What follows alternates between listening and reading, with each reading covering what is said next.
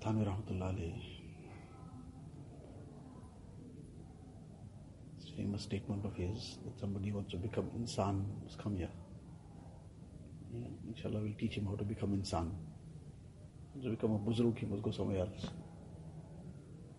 So the buzruk, referring to that kind of concept of the buzruk, what people often have in their minds, that the person who is only concerned about a lot of wazaif and a lot of nawafil, etc., that is in his place, but not concerned about correcting his akhlaq, correcting his muamalat, correcting his muasharat, and as if these things are not even part of deen, or if it is part of deen, then it's a very secondary part of deen, not something that's crucially important. Because of that concept in the minds of people, this is how he used to express it, so people get to understand the importance of it. So his well-known statement was that he used to say that if somebody wants to become an insan, then he must come here. But if he wants to become a buzruk, then he'd rather go somewhere else.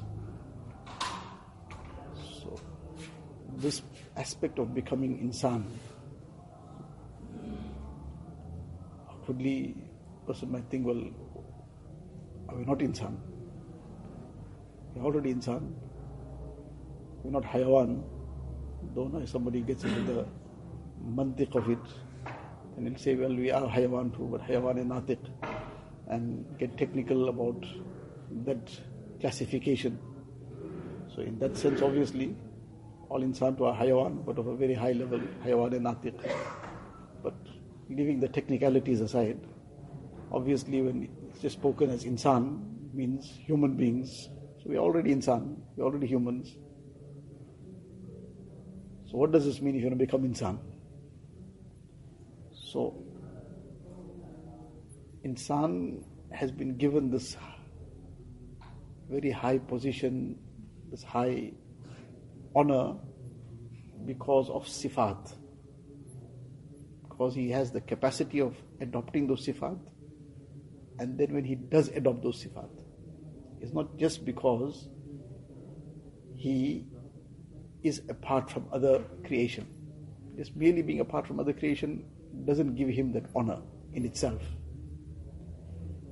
The honor is based on he has the capacity, but together with the capacity, he then applies that capacity and acquires those sifat.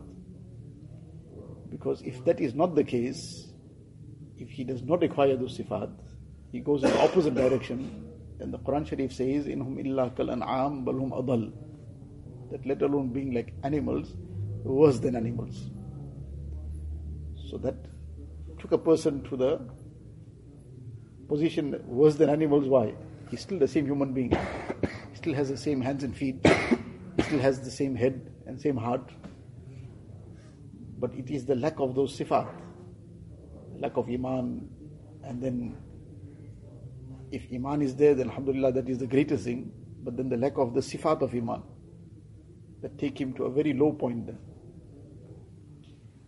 So this aspect of being conscious of what takes a person away from this insaniyat, this is that aspect that the mashayikh make the effort to create in a person.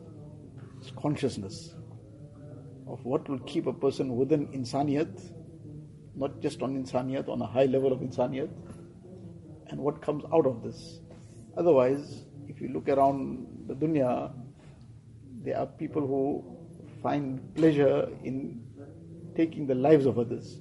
Now, what level of hayawaniyat that is?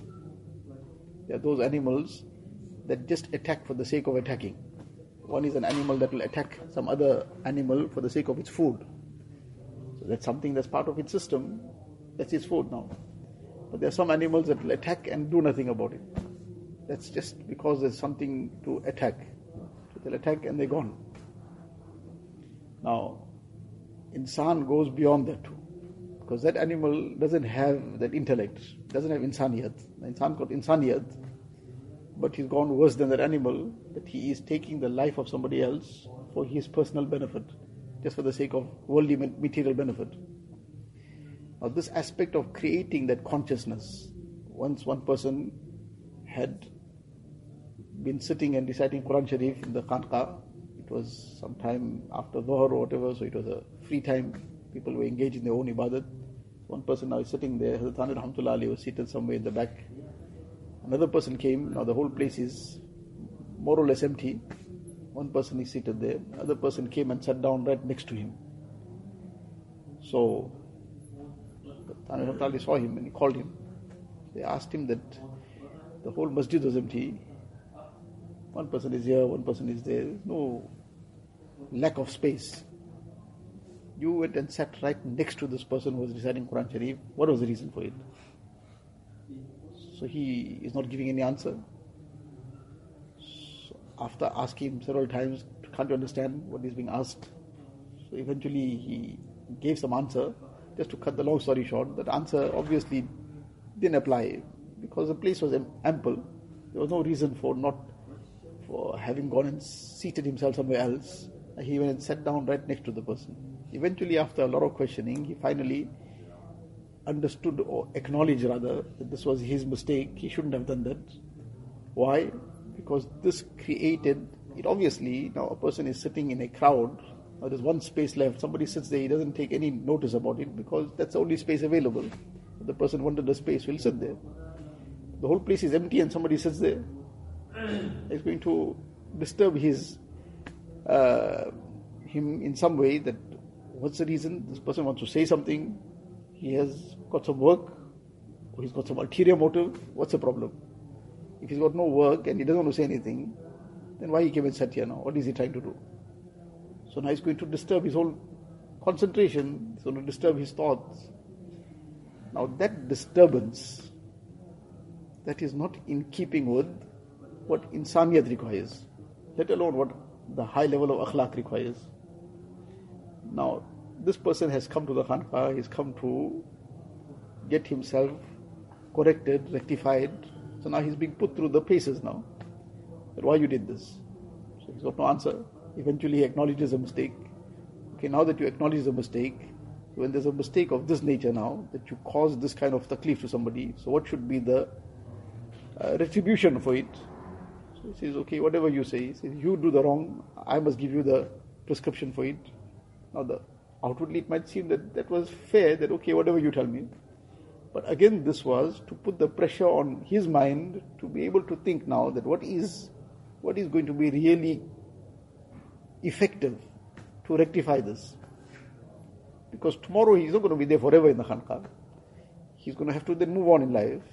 But now if he hasn't been trained to think, otherwise then he'll do something, he'll deliberately, due to laziness, negligence, he'll miss his takbir ula, he'll miss his rakat also. One is out of something beyond his control.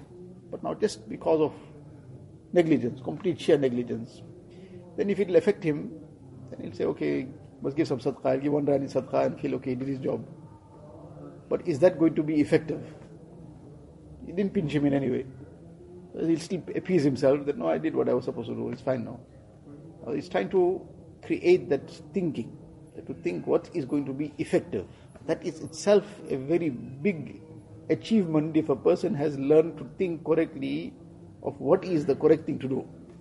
What is the correct thing to do, and if he makes a mistake, what is the correct way to correct that? What is the effective way to do it? So now he put the pressure on his mind, you think about it.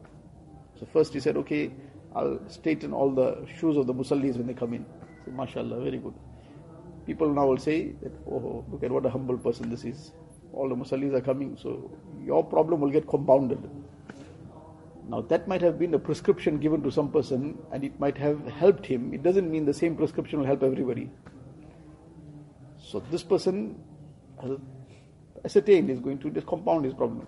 So he said, no, okay, then the drains, I'll keep cleaning all the drains now. Everybody comes there, makes wuzu, whatever, all the muck, everything is there sometimes. So now that's not something pleasant. Nobody feels too happy about doing that kind of thing. He said, I'll do that. So mashallah, now people think you're even more humble. So you'll also start thinking of yourself like that. So then he thought about it. He said, okay, I'll leave the Khanqa. Now somebody who has come, he spent his money, he has dedicated his time to come there, and he has that much of understanding that this is what I need For him to now be told to leave, that is the most difficult thing. A person has come to the madrasa to learn, now he's told, no, you're expelled or you're suspended. Now that will be worse than all the other punishments. So now he himself is now thinking that, okay, this is what meant to be created now, that pressure that will help now to think, and that pressure that will now eradicate this neglect and carelessness forever. I said, okay, I'll go away from the Khanqah. Say, okay, now you're thinking. Okay, where you'll go? On the one hand, this is part of the process that has to be undertaken. So now he takes the name of one place, some distance away, Lohari. You want to go to Lohari, what do you want to do there? There's nobody there. You don't know anybody there. How are you going to know now? Now he was required to have gone for a period of time there. So then Hazrat himself gives him the suggestion. Okay, you go into Jalalabad. It's not too far off from there. And now because people there, Hazrat Muhammad Rahmatullahi was there. So now he's making the arrangement for him too. Now he had to leave the Khanqah, take all his things and move. He went away. From there now he wrote a letter of apology. I've understood my mistake. The mistake was not coming and sitting next to somebody. That was the symptom. That was like that discomfort a person feels. The discomfort is not the illness. The illness is what is causing the discomfort. The person is feeling pain. The pain is just the result of the actual illness. The illness is actually something else. The illness is causing the pain. The pain is not the illness. The pain is the result of the illness, the symptom.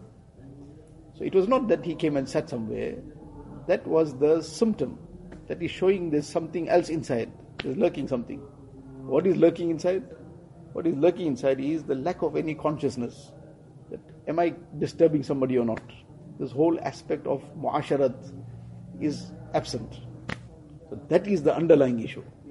If that mu'asharat, al-Muslimu man salim al-Muslimun min lisanihi wa yadihi, if that was alive, then these symptoms would not apply. But now the underlying issue is what is being treated. Otherwise now if a person looks at it from the surface, one person just went and sat somewhere, you went and sat down next to somebody, such a major offense, must get kicked out of the Khanqah.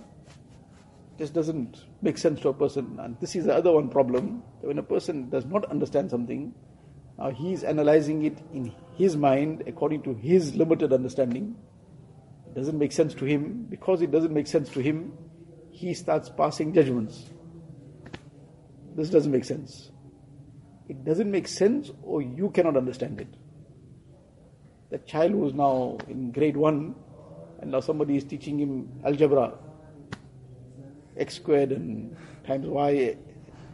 I don't know what jargon all this is. It doesn't make sense. It doesn't make sense to you. It's highly sensible to somebody who understands it. But to you, it's all waste of time, nonsense. So that child now is passing judgment on this person. This person doesn't know what he's talking. So what will talk about? What will say about the child? You're too green still. You have no idea. The same thing in the line of these aspects. Person who doesn't have that depth, doesn't have that understanding, now he is passing judgment because of not knowing what is happening, what is the reality here. Now somebody just sees this on the surface, somebody went and sat down somewhere, and now he's being told you must move away. So this doesn't make sense at all. Now he's starting to pass all his comments and judgments. But it's the underlying issue that is being treated. That what is the underlying issue? So there you go. Now he goes from there, and from there he writes an apology note. As soon as that note comes, sab maaf, dil saaf, aa jao. Everything is fine now, you can come away now. Now, that mistake that he did, and this process that he was put through, he will never make that mistake for the rest of his life. This has now settled that lesson in his heart deep down. Not the lesson of not just going and sitting anywhere and everywhere. The underlying thing has been treated. Now he's become conscious that whatever I do, whatever I say, I must double check. Is this going to cause anybody taklif? This is what mu'asharat is all about. This is the whole branch of deen known as mu'asharat. This is the underlying aspect of it. That nobody is inconvenienced through us by any word, any action of ours. Now that is what got treated. And this is now that insaniyat. A person who has this, he'll live as insan. Otherwise, it will be an outer form of insan, but within that outer form of insan will be hayawan. How a person will react to things, how he will do things, how he will conduct himself, how he will be just unconcerned about who gets hurt and what happens and how things happen. Not of any concern to him. All he is concerned about is how he can enjoy himself, that's all. How he can benefit out of something materially, how he can have his fun. Rest of it doesn't matter to him. That doesn't make any difference to him. When this insaniyat has gone. And now this is what this whole focus used to be, to create this insaniyat. Not just the level of insaniyat, but that insaniyat which is on the level of akhlaq. What is the basic insaniyat? Every insan, regardless of who he may be, that's fitratan in him. It's a different thing, he loses that fitrat because of being exposed to so many things. But deen, we've been taught to adopt the highest level of akhlaq as well. Allah Ta'ala gives us.